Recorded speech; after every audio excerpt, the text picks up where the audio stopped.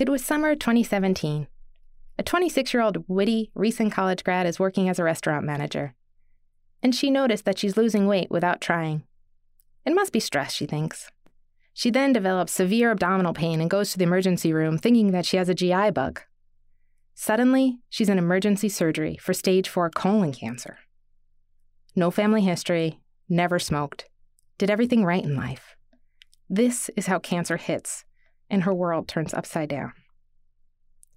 For the past 3 years, Christine has endured 3 major surgeries, 3 years of toxic chemo, and grueling radiation. She fought and fought and fought, and the cancer kept fighting back. Today, we hear the story from the voice of our courageous Christine. She's one of my dearest patients. Recently, we had to make the hardest decision possible, to stop all therapy. The side effects of the chemo were outweighing the benefits, and they were just making things worse. When do we say that it's time to stop therapy and switch to what's known as best supportive care? How do we know when it's time? Let's talk about it. Christine is here with me today via Zoom from her home in Connecticut. Hello, Christine, and welcome to the show. Thank you for having me. So I want to start off by saying, how are you? Doing okay, Some days are better than others. Always nice to get a sunny day. Yeah. Are you afraid? Not really afraid of dying. I'm afraid of what happens between now and then. They don't make it easy to die. You have to, you're in the hospital and they're telling you that it's time to switch to hospice. And then they're telling you, why don't you do some research online and tell us what you think? And you're sitting in a hospital bed in pain going, what are you talking about? There's too many choices. I don't understand the choices. And I think that was the very scary part, because it really feels like, oh my God, I'm really out here floating. What am I supposed to do? That's right. And you're not alone in that. The complexities, it gets so challenging sometimes to make sure that we control your symptoms, and we promise you we're going to do that, but then we want to do certain things on hospice that we can't do. So then people say, oh no, you got to go to palliative care. But then palliative care is one thing in one state and one thing in another. And it's so confusing. And I think that's been the scariest part so far. Not the, I know I'm going to die. It's what happens between where I am now, which is extreme amounts of discomfort and pain all the time, to get to that point of, well, maybe I will get another few good weeks where I don't feel that way. Yeah. So I think that's the scariest part, personally.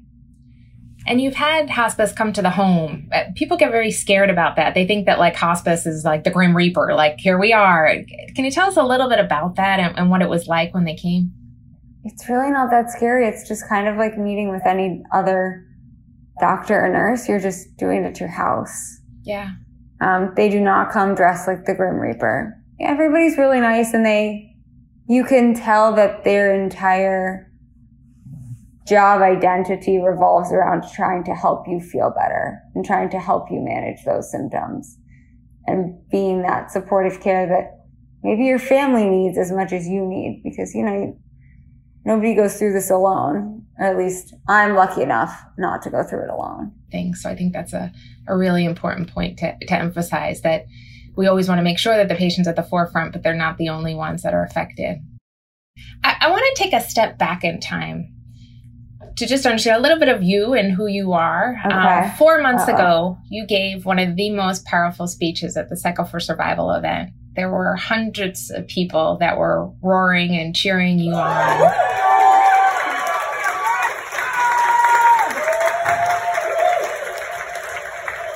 It's been quite a long couple years. No one thought I would see 27, but here I am at 28, working, living, and rolling. Woo!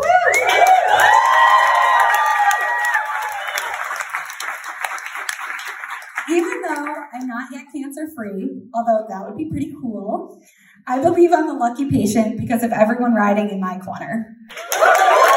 What a cool venue, what a cool event, what a cool way to get the word out that cancer doesn't just affect, 50 plus, especially colon cancer. It's to have so many people be able to relate to you and relate to what you're saying to basically a room full of strangers is something I've never experienced before.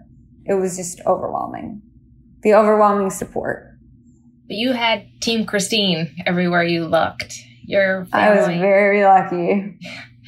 Tell us a little bit about the role that the caregivers provide, and particularly your family, since they really never left your side outside the COVID restrictions.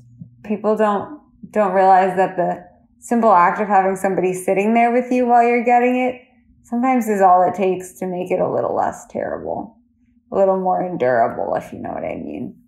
So I used to come with a posse. I'm so lucky. I have a tiny family. Only have 6 cousins. I have 2 aunts and an uncle. And they're just so very supportive of everything. And the best way they know how to be supportive is to show up. So there they are. Even after the COVID restrictions, I'm so lucky. I have so many nurses in Westchester that by then I had formed such a bond with. One in particular who Dr. Reedy knows extremely well because she stopped, emailing and just went for the texting after a while. Tell us about Stinzy. Mary Stinzy is my nurse in Westchester. I call her mine, even though technically she's everybody's nurse. And I have to tell you, the first time I met her, she scared me half to death because she's a little intimidating in a good way. She's a little intimidating. But she just, knocked my socks off and just really added to that level of personal care that I feel like I got from so many of the nurses in Westchester. I never really felt alone, even when I wasn't allowed to have visitors. Do you worry about all those caregivers that were part of Team Christine moving forward? What do you mean? I just, this is about you and what happens next. But very often there's feelings of worry or guilt or other things as it relates to your parents, Caroline, your sister, that is. I worry about what's going to happen to them when I'm gone.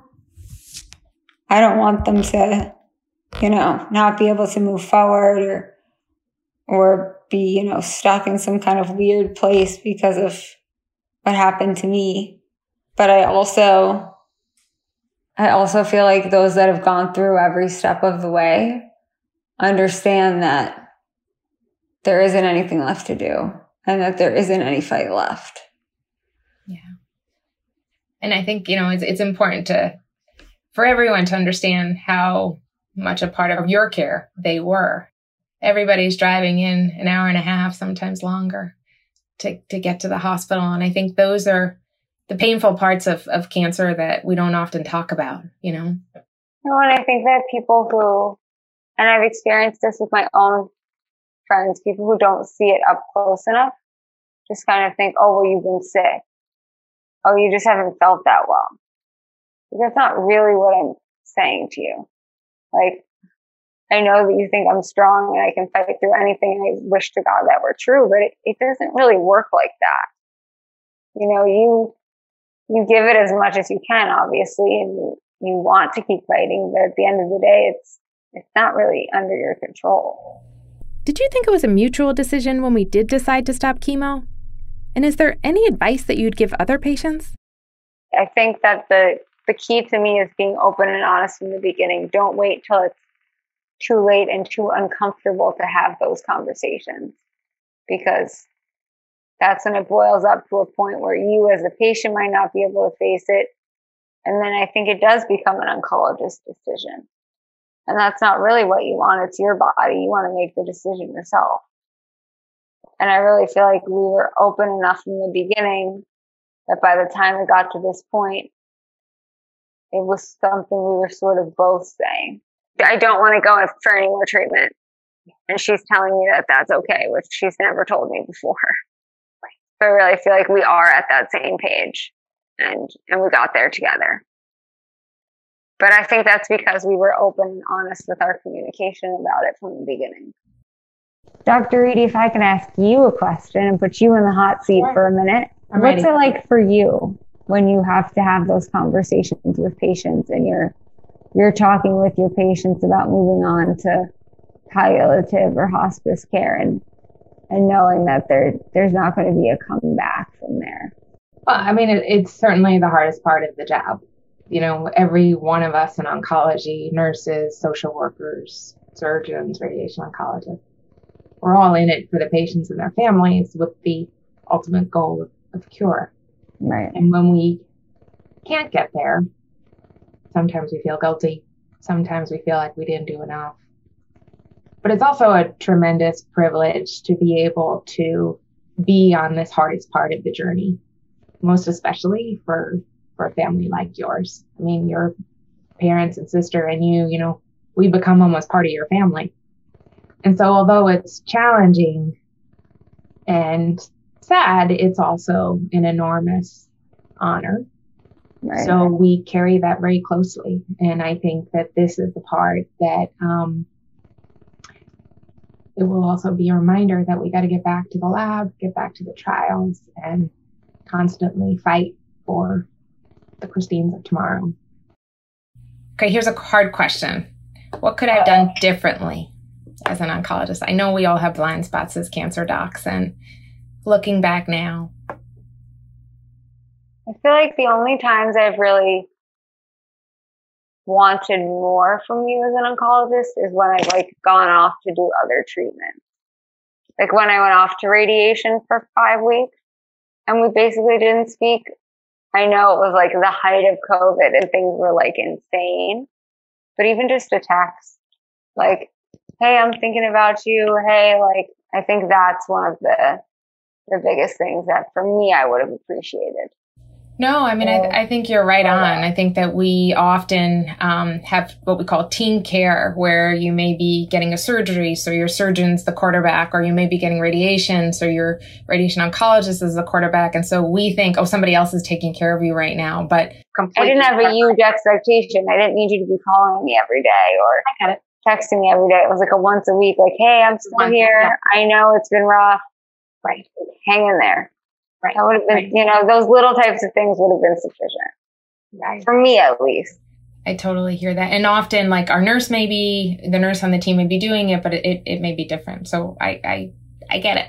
It is different. You know, I love your nursing team, obviously. Angela's my gal. I love your team in general.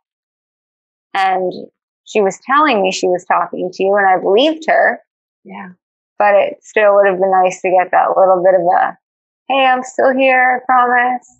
Yeah, I get it. What's the hardest part of all of this? I feel like the hardest part is finding a way to not let it define you, while also finding a way through whatever's left of your time. Like, yes, my last few years have been very defined by cancer, but I am not defined by cancer. I mean, to be honest, every day is different. Today I woke up in pain. Some days I don't. Some days I wake up and I'm like, ooh, I had a good night. Other days I wake up and go, ooh, I had a bad night.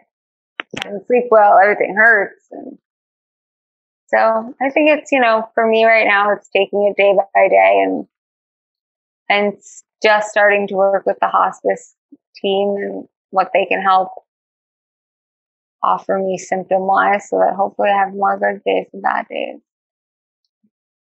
And it's coming to the realization that there will be fewer days than I expected. That's okay. What would you like the world to know about Christine Cohen?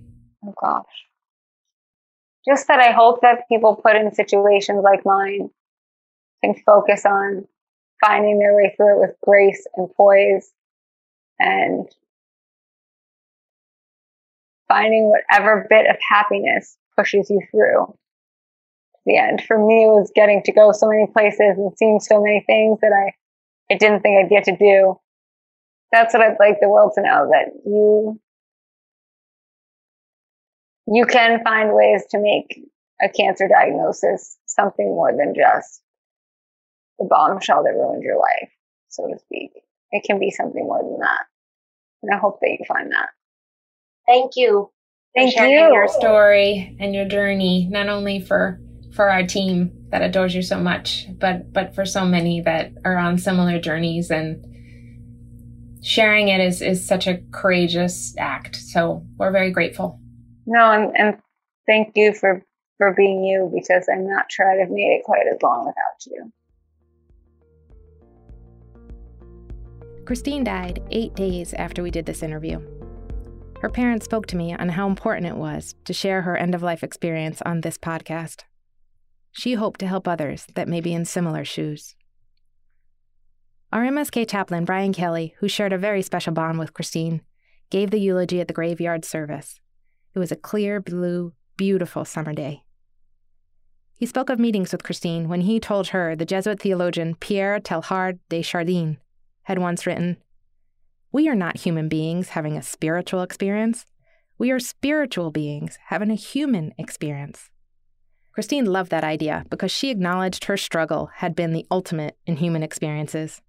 She experienced ongoing cycles of fear and doubt, hope and courage, faith and love.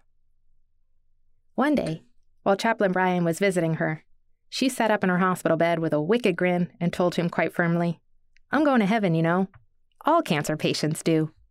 He not only fully agreed, but was counting on her to watch over him once she arrived. He ended the service by saying Christine is no longer where she was before. She is now wherever we are. I can tell you I certainly feel that, and she is certainly in my heart. Thank you for listening to Cancer Straight Talk from Memorial Sloan Kettering Cancer Center. For more information or to send us any questions you may have, please visit mskcc.org/podcast. Help other people find this helpful resource by rating and reviewing this podcast at Apple Podcasts or wherever you listen to your podcasts. These episodes are for you, but are not intended to be a medical substitute. Please remember to consult your doctor with any questions you have regarding medical conditions. I'm Dr. Diane Reedy Lagunes. Onward and upward.